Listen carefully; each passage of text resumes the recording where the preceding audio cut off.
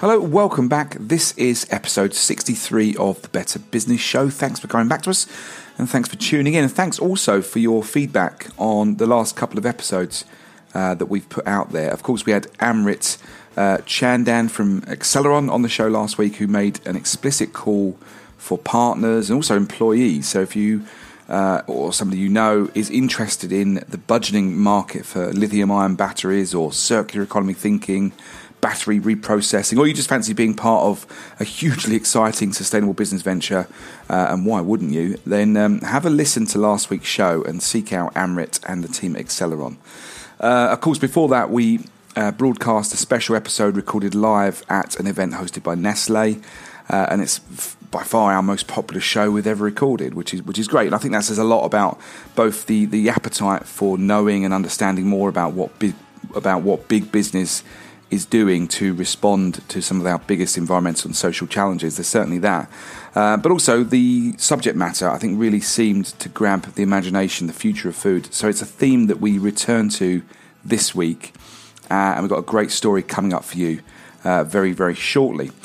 Of course, if you do like what you hear on the show, please do help support us by tweeting and posting and sharing your thoughts on what you've heard, or just by pasting the link so that other friends and colleagues and family members can easily tune in too. That'd be really good. Of course, you can subscribe to the show via SoundCloud or iTunes if you like. I know many of you will be hitting the beach probably in the coming weeks for the summer, so why not subscribe now? And then make your way through our ever-growing back catalogue of stories, all of which are fairly evergreen and hopefully really useful stories and insights from some quite amazing entrepreneurs and innovators and business owners. So please do that while the summer plays out. We've sort of come off that weekly travelator of publishing episodes every Monday, so they might be slightly more sporadic than they have been, which is exactly why subscribing is a good idea. But I'm around for much of the summer, and we'll be doing our best to hit you with yet more great storytelling all summer and beyond, so stay tuned. In the last couple of decades, the global production and consumption of meat have increased rapidly. According to the World Watch Institute, worldwide meat production has trebled in the last 4 decades and increased 20% in just the last 10 years, with developed countries eating nearly double the quantity of people in the developing world. Now consider the environmental impact of animal farming production, all of the inputs that go into keeping an animal alive, well and ready for slaughter so that it can be put onto our plates. Large-scale meat production is having serious implications for the world's climate. Animal waste releases methane and nitrous oxide, greenhouse gases that are 25 and 300 times more potent than carbon dioxide, respectively. About 40% of the world's land surface is used to keep us all fed, and the vast majority of that land, about 30% of the world's total ice-free surface, is used not to raise grains, fruits and vegetables that are directly fed to us human beings, but to support the chickens and the pigs and the cattle that we eventually eat.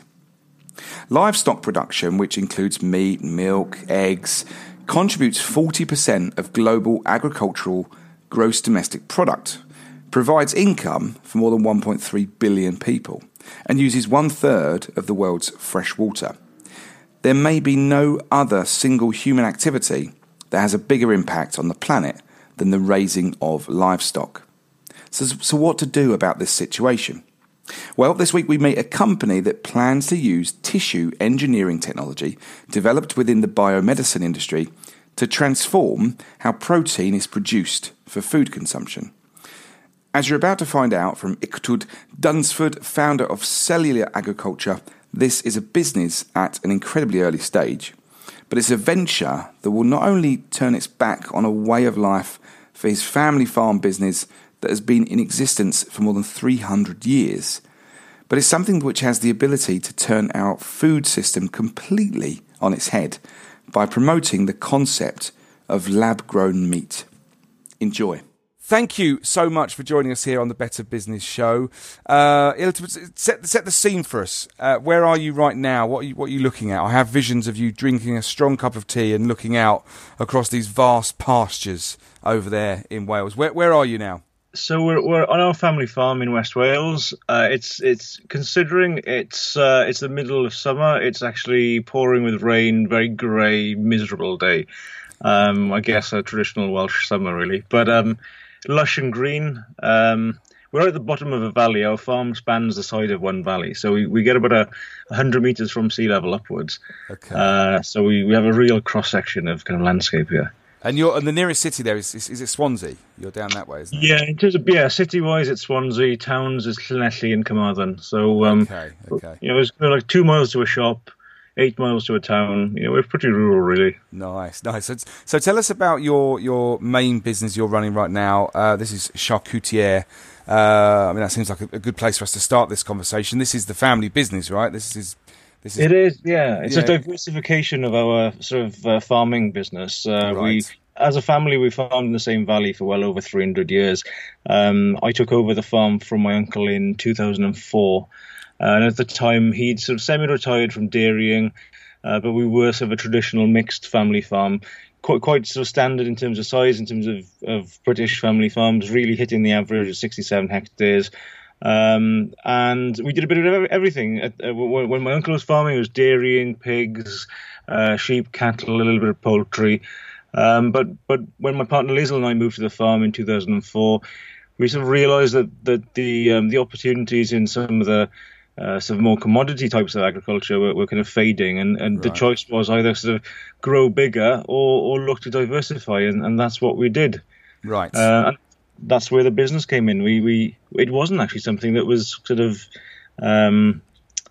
well, I knew I wanted to add value to primary produce from the farm, and meat wasn't actually something that I'd considered because it was something that we made for our own table, livestock on the farm, killed on the farm, processed in the traditional way, and it was just a part of what we did as a family to supply food for the table rather than necessarily a business. So I think it was winter of 2010 that kind of got the idea. We'd looked at a couple of different things, nothing had really worked. It was in 2010. I thought, well, actually, we get this glut of meat once a year that I process, and sort of since moving to the farm, I've been playing around with different recipes and experimenting with more sort of Southern European styles of product like salamis and air-dried hams, and thought, well, actually, there might well be an opportunity to diversify and make some of these sort of specialist products. Yeah. So that did, yeah. And is that where how the success of the business is? That's what it's kind of fostered on. It's this playing around with flavors and coming up with something that will appeal to the. It's kind of quite a niche market, isn't it? I actually think that we often get told that we're super niche. So we always wanted to sell on quality because we've come from a family tradition. We weren't necessarily in those early days a technological company. We were a company that just made things the way that they used to be made, which were largely labor intensive, but you got the best flavor from the product. And in some ways, that's what really kind of pushed us as a business and got us some of the sort of high-end customers that we've secured and got a name for ourselves as a business because we were just making things that were good quality and tasted well, tasted good. Quite often with things like bacon, for instance, we keep on getting told that we make bacon like it used to be, and that's it's hugely flavorful and it evokes food memories for people. So, and that's a very, very strong thing with food, that there's real emotional connection with people. Yeah. So for those that don't understand the process and some of the products you're making there, can you give us a sense of what you're doing to create the products you are?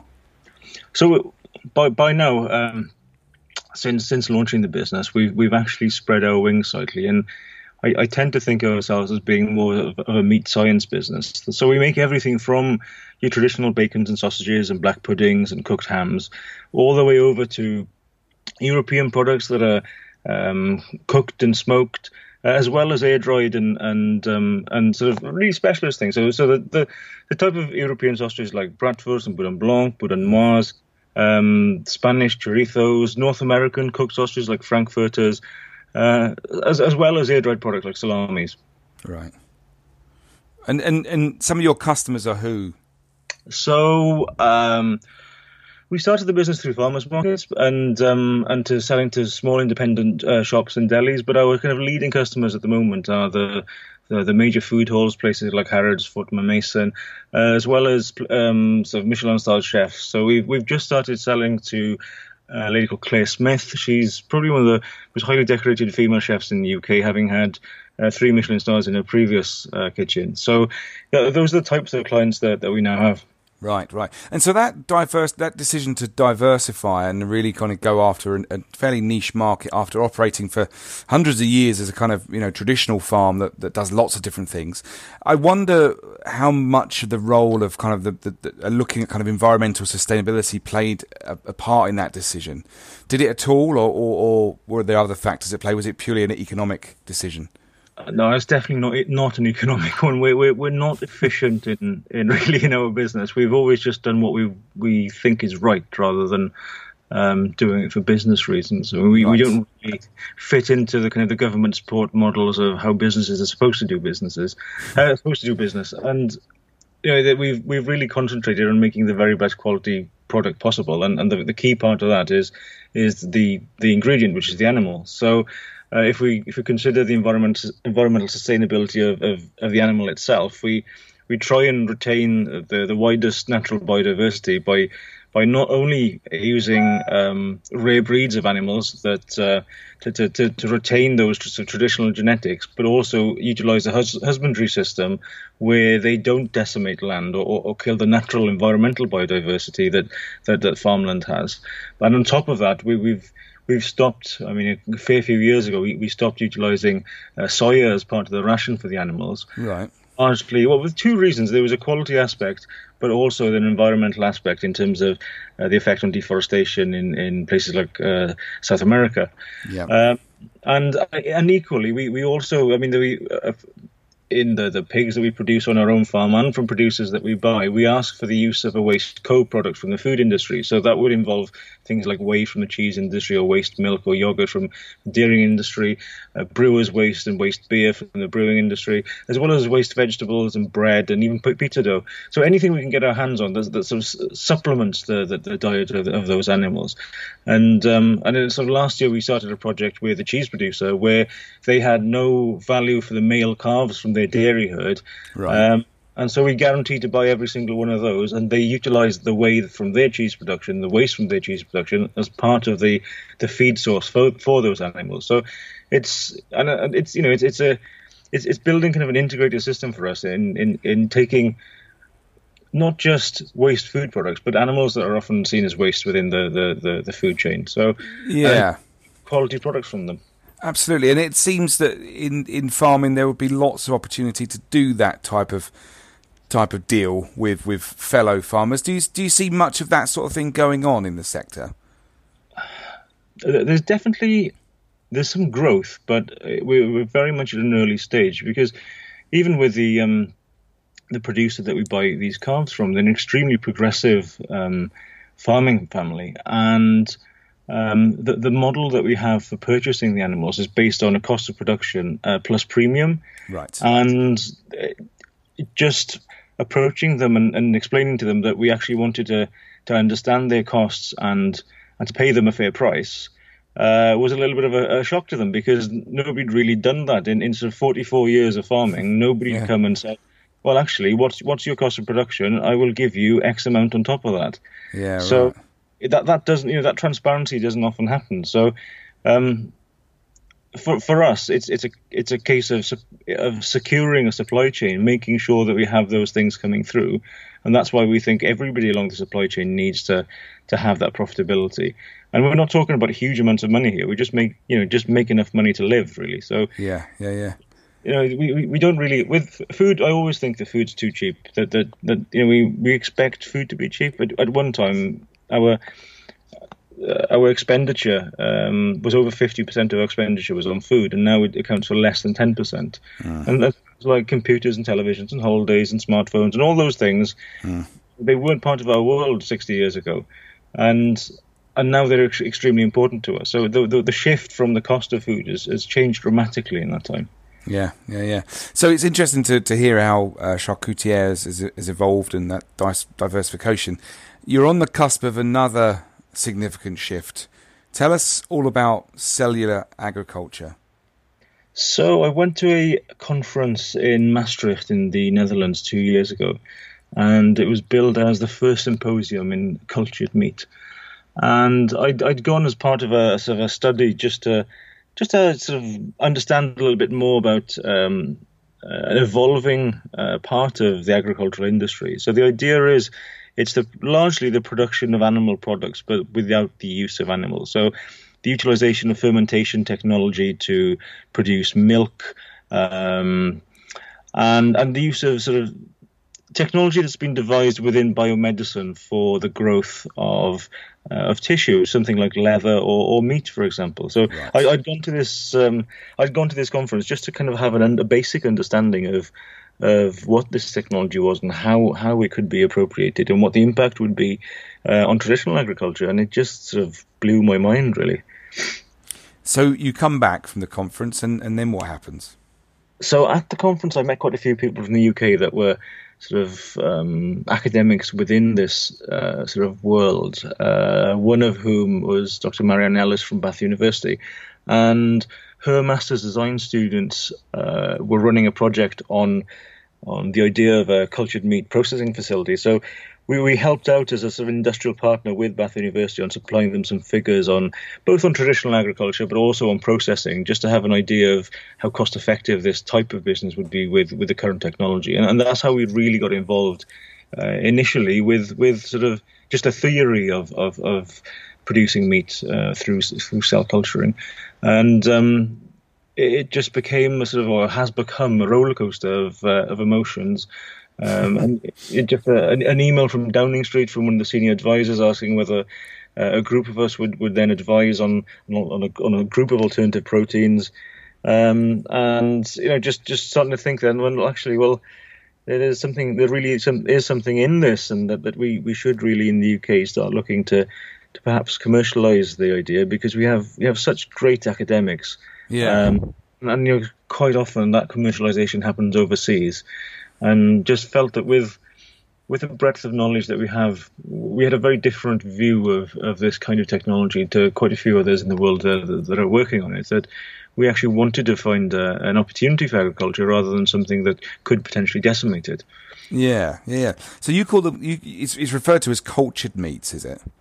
That's right. It has a few names. It was lab-grown meat, in vitro meat, clean meat. Cultured meat is kind of the current term. It probably won't be the consumer term. It's the use of lab-grown sounds quite Frankensteinish. Yeah. But you kind of have to remember that it's a concept that's produced in the lab initially, rather than something that's manufactured long-term in a laboratory. Yeah. I mean, realistically, for a consumer, imagining what a cultured meat factory would look like, it would look quite similar to something like a brewery, because really it's big stainless steel vessels that these bioreactors are. So they fit into what we currently have within the food industry. They're nothing particularly new.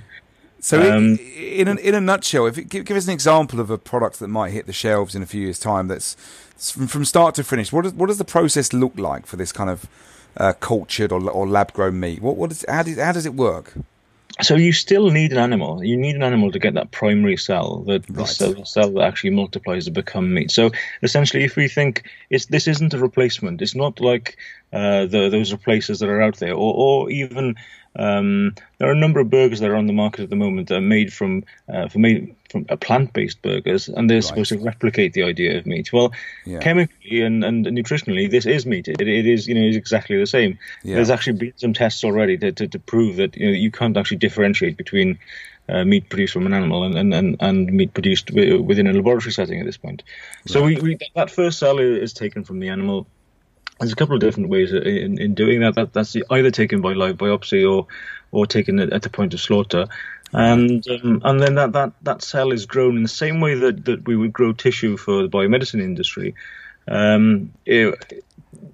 by feeding it the necessary nutrients it needs to multiply and become something more substantial and something that we would term as meat. So I have to think that in the first instance, it probably isn't what we think traditionally as meat. We're not growing a steak, for instance. We're growing sort of a meat ingredient in the same way that would go into a sausage or a burger, for instance. So it's something relatively simple in this first generation. But the long-term goal, obviously, is to produce something that's that's the finest Kobe steak or anything that you imagine as a traditional meat product can be produced or should be able to be produced in the future.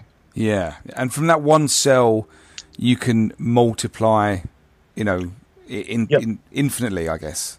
Yeah. Obviously, that depends on the age of the cell and how quickly it does that, and it's exactly the same process as that cell would multiply within the body. So essentially, we're just replicating what the body does. Yeah, right. It's a quicker process than building the whole animal. It's incredible. This is an approach that goes against everything that your family has done for centuries, isn't it?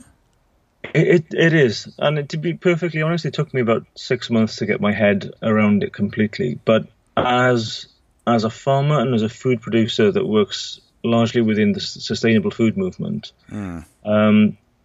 I kind of came to the reality a few years ago that as hard as we work in pushing the message that we need to be more sustainable, the reality is that the world in general isn't really hearing that message. We tend to preach to the same converted, and we get the few additional people, but we're not really speaking to the masses. So if we carry on the same path that we're going with the population rise, there's going to be real food shortages in 30 years' time. So coupled with the fact that we're pushing more and more intensive systems of farming, and those are quite destructive to the planet. We see more deforestation, more soil erosion, more land use, more water use, and all this contributes to climate change. The reality is with this sort of growing population and the need to be more intensive, we just won't have the resources needed to feed everyone. So I just saw it as a way of possibly tackling some of that product Yeah, so this is almost a fast track to sustainable agriculture. This is the most efficient way of that happening. I mean, where are you at with the business right now? How far are you away from actually, commercializing, making this a reality? So I think, to be realistic, we're probably looking around 4 years' time before that there's a product, and that's not because we couldn't make a product quicker than that. It's because this is a new technology and we need a certain level of regulation. Yeah. So essentially, I think we could probably have a prototype within a year quite easily. But post that, we'd probably need a good 2 years to get the regulation to prove the safety of something that's essentially a completely new novel product for a consumer market. And also there's that engagement to get people to understand what it is. If we think of something like GM technology in the UK or in Europe, it's viewed in a very different way than it is in the United States. And so although I have my own opinions on GM, there's a certain way in which GM could have been handled differently. So that there are lessons to be learned from how new technologies are introduced to people. Yeah, it's going to be a journey, to say the least. So you mentioned the companies making burgers that kind of have the feel and taste of real meat, that are kind of plant based. What are the companies you look at for inspiration in this space? Are there others out there doing something similar that you look at and think, yeah, I'd love to go in that sort of direction? It's a relatively small field, and to be honest, a lot of the companies that are within cultured meat are keeping their cards relatively close to their chest. Right. So in terms of those, that's difficult. But the plant-based alternative ones, Impossible Foods has been with the Impossible Burger, and that's utilizing. It's a mixture of cellular agriculture and the reformulation of a food product. So it's essentially a soya protein burger, where the utilization of cellular agricultural technology is fermentation to produce a flavor that mimics heme, the kind of the element within blood that gives you that irony flavor. So it's a melding of two technologies, but it's not meat. It doesn't give you the complete protein that meat provides, and it gives you flavor, but it goes some way towards giving you the mimicking of meat, but not sort of an exact replica of it. Yeah. these things, they are cheaper alternatives. They're quicker technologies to get to market. But realistically, large scale businesses from those, I don't see them as being particularly disruptive. So it's this is quite different. The cultured meat itself could potentially, transform the meat industry. It really can have the possibility to change the world. It can disrupt the meat industry. It can disrupt kind of consumer purchasing as well. I mean, it can completely disrupt the retail space, absolutely. And they both kind of, I guess, need to play catch up. But also, is there a danger that you kind of, you kind of destroy farming as we know it as well? Well, I don't think so. I think that the right approach is needed. So where I see there being a real opportunity for agriculture is the fact that we still need that primary source for that initial cell. Now, the majority of sort of commodity food is produced through highly intensive systems where we have hybridized, genetically developed animals that sort of bear no resemblance really to their original native breeds that would have been the base genetics for those animals. And for me, I kind of see that it's securing those base genetics is what this technology can do, because part of the process for us would be to scope all these native breeds from across the world to understand what the quality of the meats and the fats, the proteins are from all these animals, so that that's essentially the kind of the DNA catalog from which to draw the base material to produce the food. So it's actually taking a leaf out of the book of the geneticists, because we're mimicking the way that they actually produce the animals that they need that are the most efficient. But in some ways, because we're utilizing cells and not animals, it doesn't matter if it's a slow growing animal. It doesn't matter if it puts on a lot of fat. It doesn't matter if it has a small number of offspring. All those factors that we consider to be crucial in terms of intensive production and commercial production just fall by the wayside, and we can actually look at quality. And because we're only drawing a cell, which is considerably smaller, that's where we have a distinct difference. But also in the systems, because the value of an animal it changes. Then we still need those animals, and those animals will still go for traditional meat. And a percentage of those cells will be harvested. Well, that means that we need less animals, and having less animals means that we have more time, and more time means that we can look after those animals better.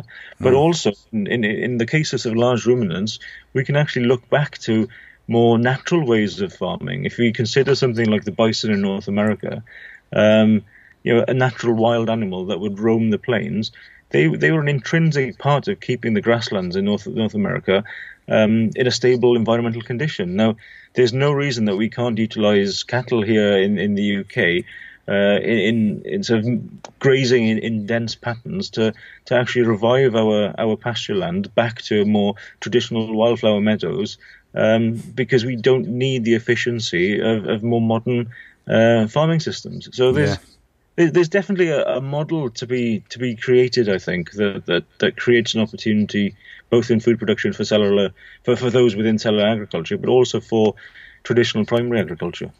And when you look at that and that vision of what you're just describing there, I mean, how far off do you think that might be? Well, I'd hope it's within my lifetime. I mean, this is definitely a long-term project. I think that the reality is this is a 30-plus year project in order for this to be a commercial technology that's commonplace within an industry. If we consider, one of the earlier cellular agricultural products is something like corn. And that was devised in the 1960s, didn't make it to market until the 80s, and now sort of nearly 40 years since its launch, it still isn't able to compete with traditional meat on food service costs, and so therefore it's largely seen as a retail product. The efficiency of that process hasn't yet been met, and I think that's the main challenge within cultured meat and within all the other cellular agricultural products is reaching that sort of that cheapest product that we're trying to compete against and getting to that. So until we get there, it's very hard. We have projections as a business of when that'll be, but the reality is we just don't know what the science and the research will throw up, and whether we can fast track to that, or whether it does mean years and years of research. Yeah. And the challenges being faced by big food and a number of them we looked at on the show a couple of weeks ago. And the next 50 to 100 years is going to be absolutely fascinating. And I wonder whether someone that is working on the land is more acutely aware of some of those big problems being faced by the agricultural sector and the need for sustainable agriculture. Do you see? I mean, are you conscious of this on a daily basis, given your connection to the land? Are you, what do you see happening on the ground? Because you say lots of people are completely oblivious to the need for a complete step change in agriculture. But are you more acutely aware of it, do you think? Well, I think most farmers aren't, because farmers enjoy being with their animals or being on the land. That's what they like to do. They don't generally like to be away from that, and so they obviously understand. They see the difference in the seasons, and they see. I mean, even where we are here, we can see the levels of soil erosion in our land, and I wouldn't have thought that we were a particularly destructive farm, but it happens. It's happening as part of what we do. The opportunity I had a Nuffield farming scholarship, and so spent a period over 2 years traveling the world, looking at other agricultural systems across the world, and that's what really brought it home for me was traveling. Going to China, going to Brazil, going all across North America and Europe, and seeing agricultural practice, seeing where we were behind or where we were ahead, and just comparing what was how. Actually seeing with my own eyes, seeing deforestation in the Amazon. I mean, it was horrendous. Seeing what the effect of what milk I buy here in the supermarkets can actually have on the Amazon. Having something the other side of the world, things like that, where we kind of really sort of brought it home to me that we're complicit in these things. We don't necessarily realize it. We don't necessarily, and we definitely don't take it on board or take any ownership of that guilt, but we are, within any choice that we make within food, we have a global impact nowadays, because food and agriculture are a global commodity. Yeah, and having looked at this subject over the last sort of few weeks on the show, and having written about it elsewhere, it's I love the idea and the impact that something like what you're going to be doing next could have on the whole market and the whole retail space as well. So I think it's fascinating. Thank you for spending some time with us and telling us all about it. You're welcome. Thank you. Illtud Dunsford, CEO and founder of Cellular Agriculture there. A very exciting time for him and the team over there in the Welsh Valleys. Lovely to talk to him and catch up on how things are progressing. Cellular was one of the 20 amazing clean tech startups that I was lucky enough to meet as part of the latest Clean and Cool mission to San Francisco, which I talked about a couple of weeks ago. I urge you all to visit the Clean and Cool website at cleanandcool.com, where you can find out more about Cellular, as well as 19 other amazing companies on the cusp of greatness, obviously including our guest Acceleron from last week. As ever, please do let me know what you think of the show in the usual way. Email me, tomidle@narrativematters.co.uk, or you can find me on LinkedIn, or you can tweet me at tomidle. Anyway, that is it for another week. Thanks again for tuning in. Please don't forget to spread the word about the show. Subscribe, as I said before, on iTunes or SoundCloud if you haven't already done that. We'll be back again very soon. So until then, goodbye.